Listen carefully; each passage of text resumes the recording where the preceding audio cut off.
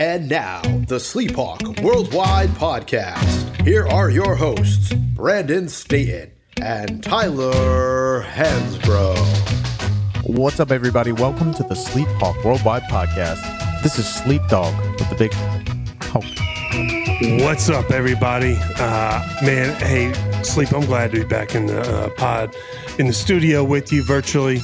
Got a great pod, a lot of things to discuss. Lots happening, and we better enjoy it while it lasts because we're about to enter no man's land, or the most boring time of the year. I just backdrop here, look like I'm in solitary here in my spare bedroom in my house, still under construction. But Wow. Yeah, dude, we got exactly nothing going on in this room except the pod. It sure ain't the nest. They ain't been there in a while. We got all kinds of NBA to get to, so I realize that really, sort of ostracizes about 80% of our fan base, but nonetheless, NBA is clicking on all cylinders, and this is the last little bit of sports we got left for a while, so enjoy it. We're going to get into that. Freaking Heat, dude. Last night, pulled it out.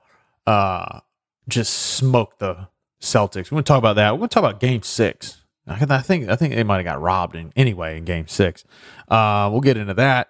Elliot Cadeau, reclass coming into school next year. We just found out right before we went in a pod. Caleb Love going to Arizona.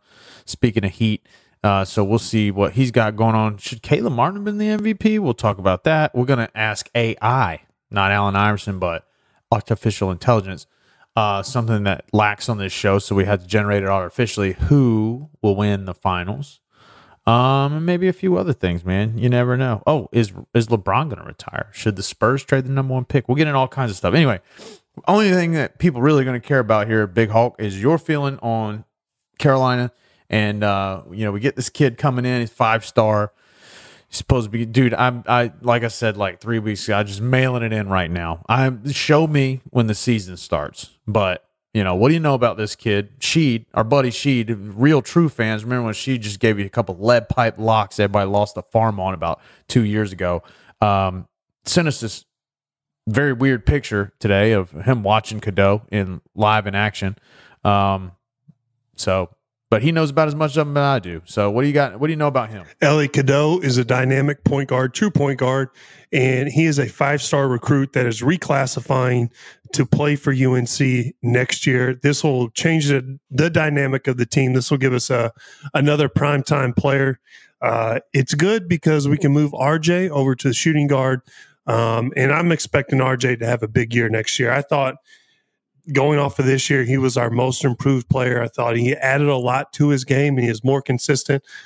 So that's the one guy I'm really looking forward to watching this year.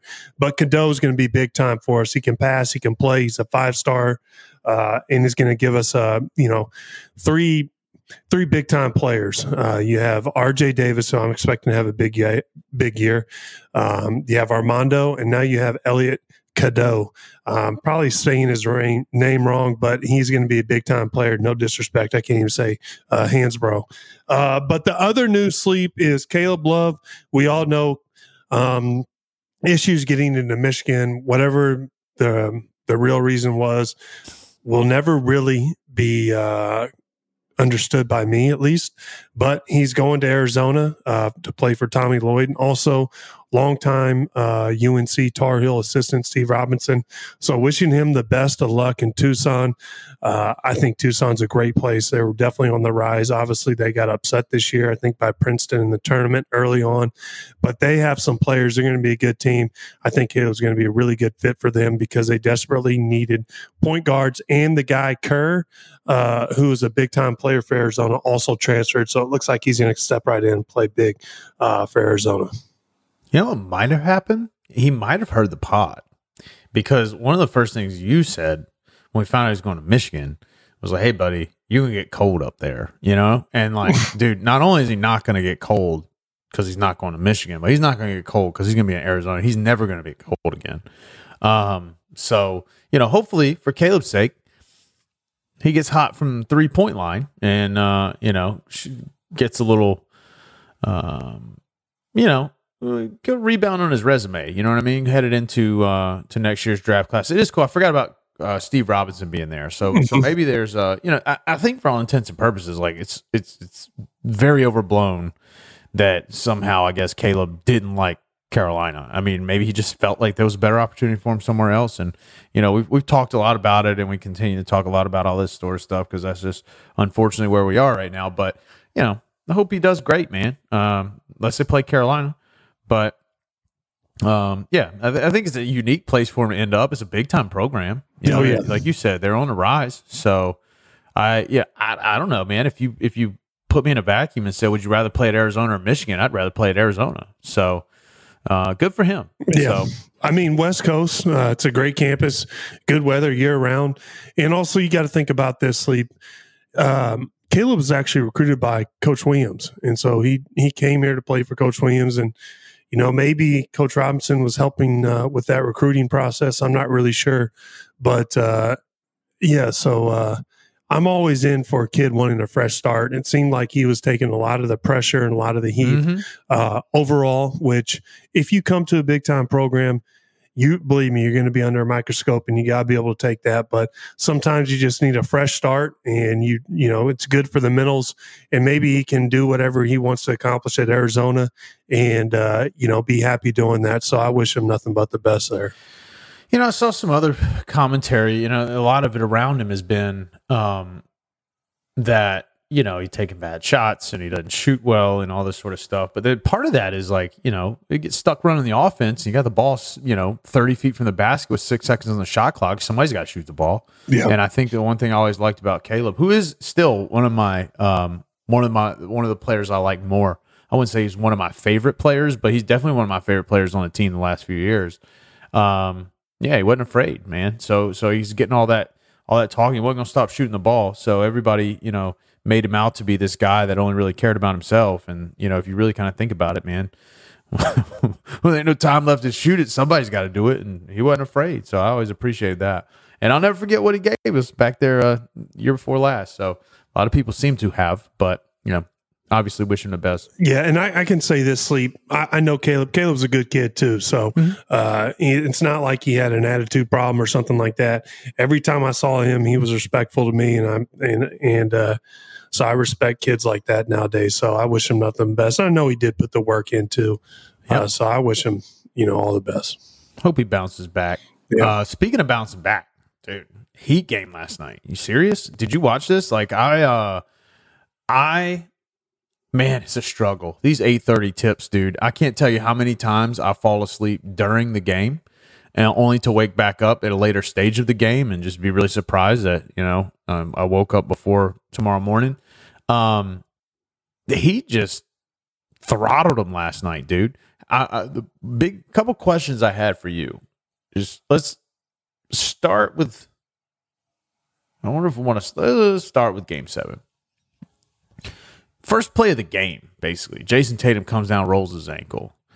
I'm not exactly an athlete anymore, but it looked kind of inconsequential. I'm not saying it didn't hurt. I'm not saying but it wasn't like he just had high ankle sprain and was out there just, Willis Reed. How much do you think that impacted him last night? Because he sucked.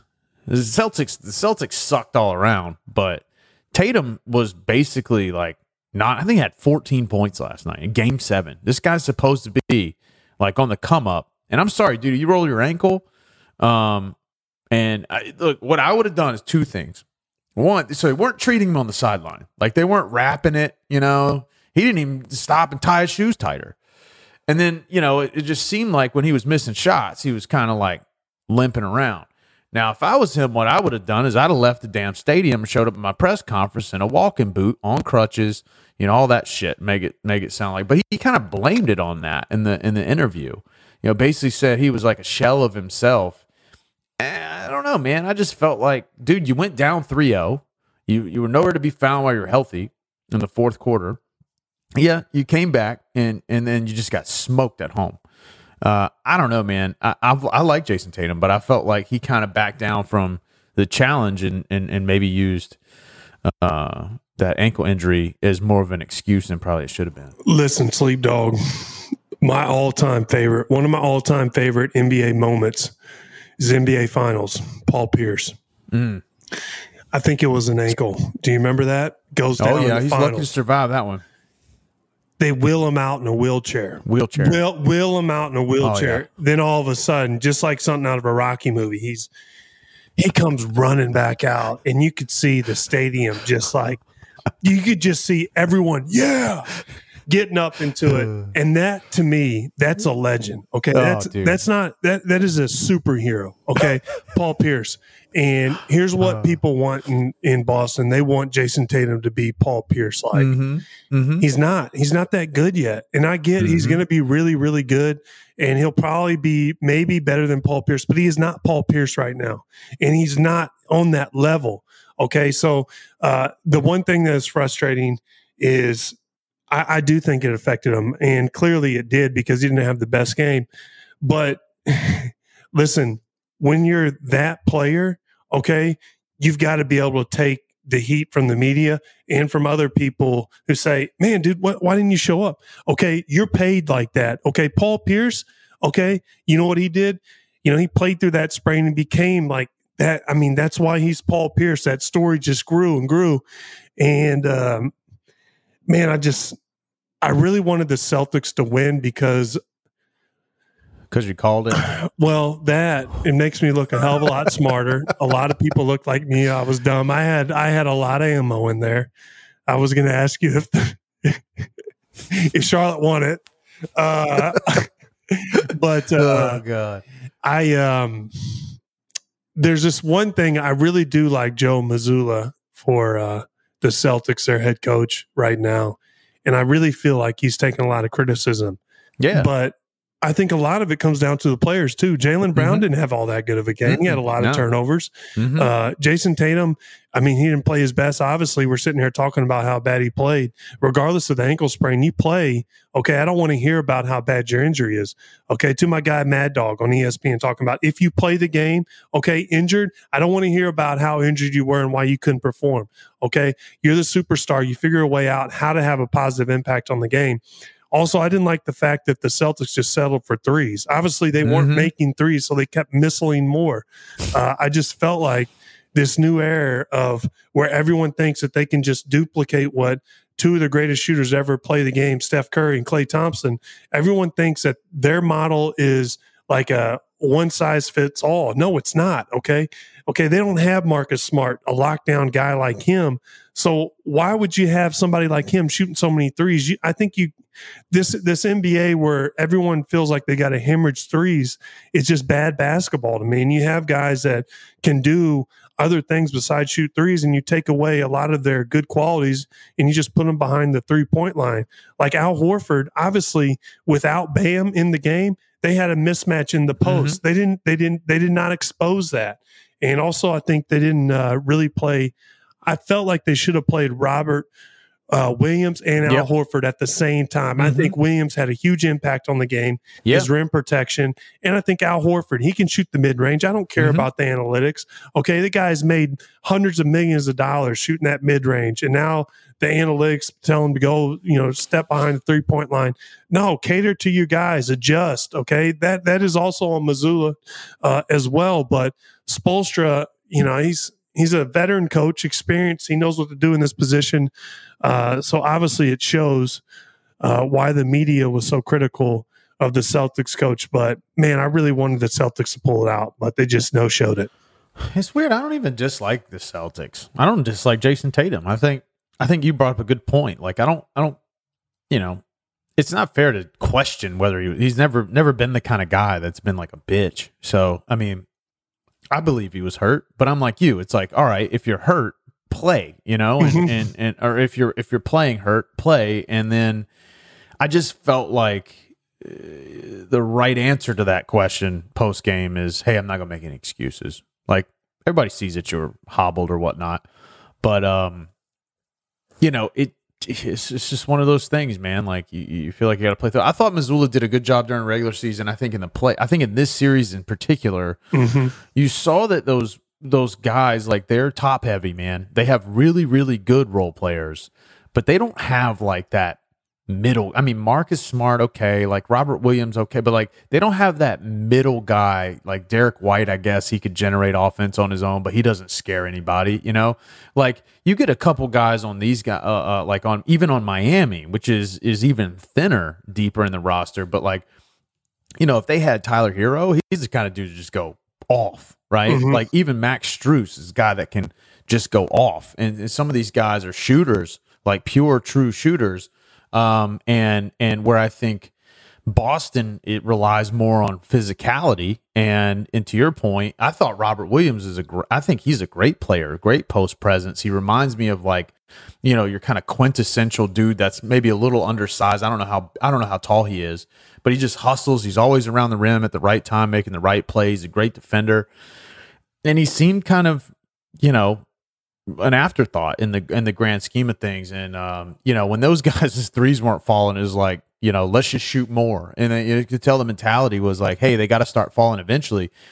And you know, I'm no savant, but I was watching Jaylen Brown, and his like form didn't even look good. Like he didn't even his shooting motion mechanics just seemed like so out of whack that you know, it wasn't really. I mean, those dudes weren't just like rimming shots out, dude. They were like they were shooting balls that were like hitting the other side of the backboard.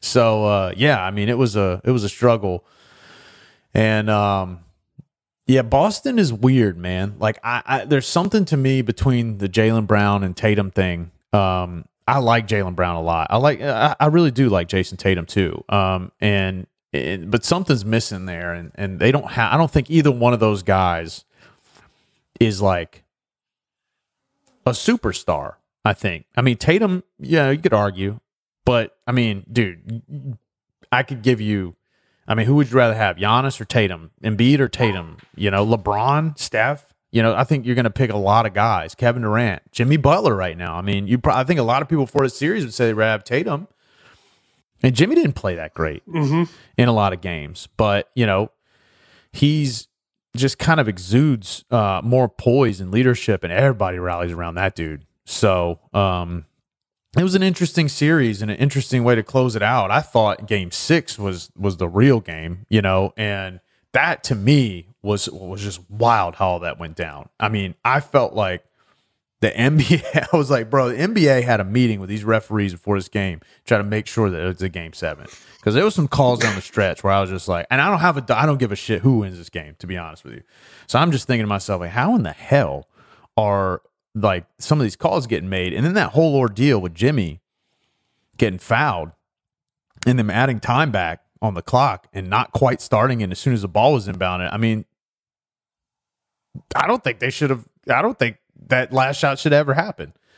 But, you know, maybe I'm just a conspiracy theorist, but that was, regardless of whether it should have happened or not happened, that was one of the best games I've ever seen, period. That shit was wild. Yeah, it had me on my toes. I love that game. It was everything that fans wanted. I looked at that play, and I thought the NBA, we can disagree on this one. I thought there should have been 3 seconds, but also I really do like the fact that everything had to happen perfectly. Usually when you have a long shot like that, there's a long rebound. Long shot, long rebound. It's an old saying in basketball, but that shot was probably one of the softest shots that Marcus Smart shot his whole life, because the bounce, usually you don't get that bounce, especially off a three. And so it was a luck thing, but yeah, that game from start to finish was an amazing game. And honestly, I thought the Celtics almost just blew it because it seemed like they had a pretty good lead. And then Miami just kept chipping away. And then Jimmy made all three of those free throw. Oh, yeah. But it was dog method. Man, it was a hell of a series except for Game 7. Game 7 never lived up to what it should have been. But, yeah. Yeah, well, it was. It just goes to show, man, how hard it is. I mean, this is the first time in the history of Game 7s where the team was down 3-0 and forced one. There's only been 4 of those. And it was the first time that team had a home court advantage, and Boston had it. And now you got an 8 seed facing Denver's the 1 seed out of the West, right? I mean, this is a seesaw right here, and it's like fat kid on one side of the seesaw, and you know. not fat kid on the other side, because Denver is a heavy favorite. They got to be. You know, Adebayo and Jokic, I like Adebayo a lot, but I don't know how they're going to stop that dude. And they got so much size to Miami's. Now, the thing about it is, let's just get into it, right? It's like Miami, everybody keeps writing them off. I mean, nobody thought they were going to beat Boston. Nobody thought they were going to beat any of these people. So, you know, there's something to be said for playing with a chip on your shoulder. But I'm gonna just jump right back on that train. I love Jimmy. I hope they win it all. I really do. I'm rooting for them, but I don't see it. You know, and I don't know how they can. I don't know how they can win a game. Sleep. This will not last more than 5 games. They're gonna blow this. They're gonna blow them out the water. Game 1. Okay. First of all, they're going to altitude. Okay. Miami just got through with a 7-game series. Denver is on rest. They're all healthy. Okay. Miami's probably flying out there today. Okay. They're tired. Now they're about to add altitude into it. So if you look at Denver's record on back-to-backs where a team plays a game, then flies into Denver the next day and plays, Denver's probably about an 80% winning percentage on those games at home because of the altitude. I think they're just going to destroy them. I think all that's going to play a factor. I think game 1's going to be a blowout. I think game 2 will be pretty close. And then they're going to go down to, is it 3-2? Do they split the games, or is it 2-2, 1-1 still? I think it's 2-2, 1-1. All right, 2-2. So they're going to go to Miami for game 3. Miami might. Your favorite outfit? What? 2-2. They'll split a game, maybe in Miami. Then they'll come back home and win it in Denver. That's my prediction. I don't even think it's going to be a series. I think they'll have a couple close games. Yeah, I asked AI. They gave me Denver in 6, but I asked them to give me a game-by-game breakdown, and they broke it down 7 games, and they said that the Heat were the defending champions. So I don't know how much I believe what they're saying. 6 is kind of... They also called Jokic the best player in the world, and I think there's an argument to be made for that right now. Yeah, there's just no answer for that guy. And Jamal Murray, Aaron Gordon, Porter, I mean, their team is stacked. The truth is I don't see, you know, unless they're sort of like out of rhythm. There's some argument to be made for like you got too much rest, and Miami is just, you know, staying in routine. Okay, fine. Jimmy guaranteed game 7 win. They won. Miami booked the flight to Denver before game 7 even started. That was all in the news. So, I mean, look, man, these guys are supremely confident. It would be got to be one of the bigger upsets in the history of sports if they pull this off. But I'm with you, man. Like, I want to see it happen, but I don't see it happening. It's the end of the road here. Denver, I guess this will be their first championship. You can go ahead and chalk it up. I mean, this is going to be their first championship in the history of their franchise. Nuggets in 4. Wow. Ain't no stopping them. Sweet. Yeah. Swept. Yeah. Sweet. Yeah. Love it. Yeah, man. Sports are over for the summer. So, we got the Stanley Cup. Oh, yeah. How much of that are you going to watch? Yeah. I'd rather not. It's in Vegas. In Florida. Yeah, that's about all it's got going for it. You think LeBron could actually retire? No way. This guy's got to have a farewell tour. You think LeBron would retire without having a farewell tour? Dude, LeBron's humble, man. Oh, my God. LeBron's humble. Oh, my God. This dude is not going to retire. He wants to go out the way Kobe did. He wants a lot of attention. I don't see this guy ever going out without anything else. I mean, Tim Duncan went out. Coach Williams went out the right way. But guys nowadays, man, these great players, they want to have, like, especially somebody like LeBron, they want to have everybody kind of congratulate them, which he deserves if he wants that. And he's done enough for the NBA. So he should get it, but I don't see him retiring without a farewell tour. No way. Dude, he was like top 10 player in the league this year. That's why he's not retiring. I mean, he's still good. I mean, and they're talking about all these trade scenarios to get him to Golden State. Like, I could see him doing some shit like that, trying to lobby for a trade to get somewhere where he knows he's got a better chance to win. But it is kind of funny to think about. Like, and also I think he got a lot of criticism for saying that and kind of taking the attention off of, Melo, Denver and all that other stuff, Melo.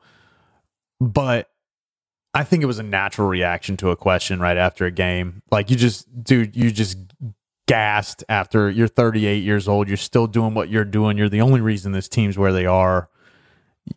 If you're a human being, you got to feel like, man, I don't know if I want to do this shit anymore. So, I don't fault him for saying that. I don't necessarily think that there was some underlying message. And if there was, it was probably, right up there with him understanding, how to lobby for getting what he wants from the people that need to think that's an opportunity, man. He's not stupid. So, I think LeBron will probably play 5 more years, dude. He'd probably be out there in a wheelchair. I've said this before.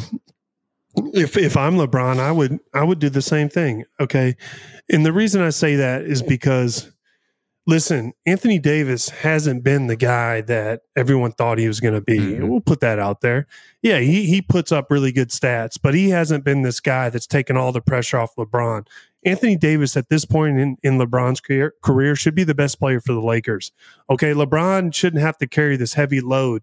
Okay, that's why they need to bring in a guy like Damian Lillard who will do that. Okay, I don't care if they trade Anthony Davis. Okay, trade Anthony Davis, get Damian Lillard, and then I would say even get like a low tier like NBA star. I don't know who I'm not saying get Jaylen Brown, but somebody around that. And I think you have a contending team with those players. I really do, Sleep. I think he needs an all-star to take that workload off to allow him to keep playing. And then when it comes playoff time, then you can ask LeBron to be the LeBron that, is paid the big bucks.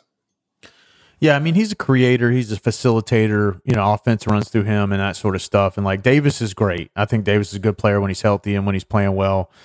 But he doesn't check all the same boxes that LeBron does. And to your point, like, that team relies on LeBron to create. And, getting some support there with a guy, shot clock's running down. Like, I mean, sure, AD can pull one from 3, but he ain't supposed to be out there. Yeah. Right. So, like, you get another guy that can fill that void. And I think you're right. I think we said this maybe last part of the pod before, like, LeBron needs to be in a situation right now where he's the second option, maybe even the third option. Right. And there's some really good teams. There's some teams with some really, really good players. I mean, Chris Bosh was a great third option. It's not like it's a downgrade, and LeBron is going to be freaking 40, dude. So, it's not unreasonable to say he needs more around him at this stage of his career. I mean, he took this team to the brink here, and dude's just been really good for a really long time. So I don't really care what shit people have to talk about him. I don't know, man. There ain't a whole lot going on in the NBA landscape, or in the sports landscape besides the NBA. Golf is a snoozer. Football is like way too far off in the distance. I got a question for you. Your guy, Bob Myers, you've been texting me on this. Go ahead and explain what's going on, because you've got an interesting theory on this. So Bobby's out of there. So he's the general manager, architect of the dynasty, right? Bob Myers, general manager, just had a little presser today. I don't know if he's even actually had the presser, but Shams just swooped in, told you he's leaving.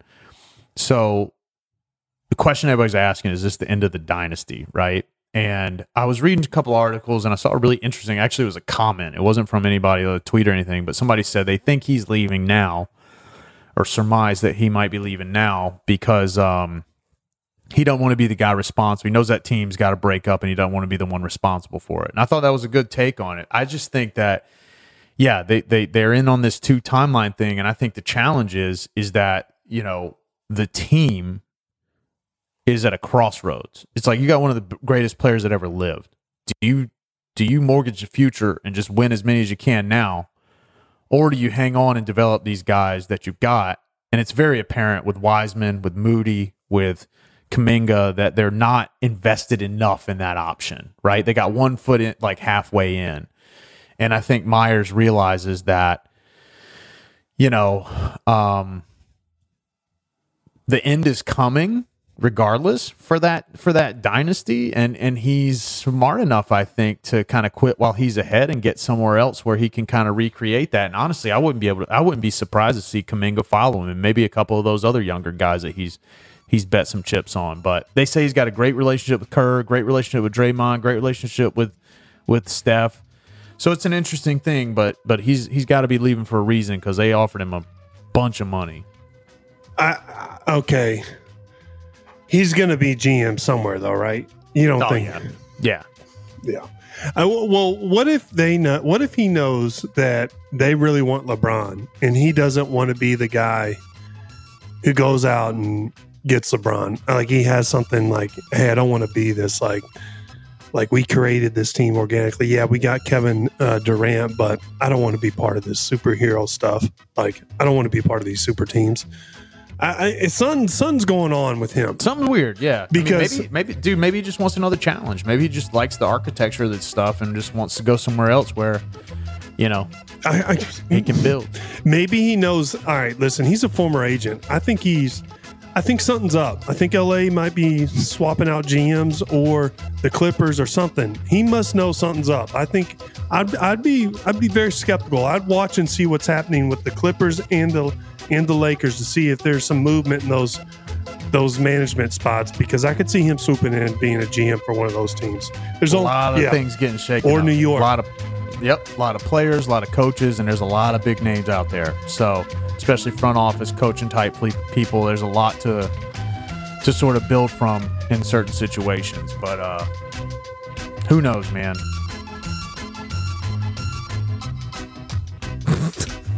Ain't nothing going. This is so boring. Like you just get to a full stop and then just try to figure it out. Anyway, we'll keep you posted as soon as we know. But hang in there with us. You got anything else, Big Hawk? Stay safe. Stay safe, everybody, for crying out loud.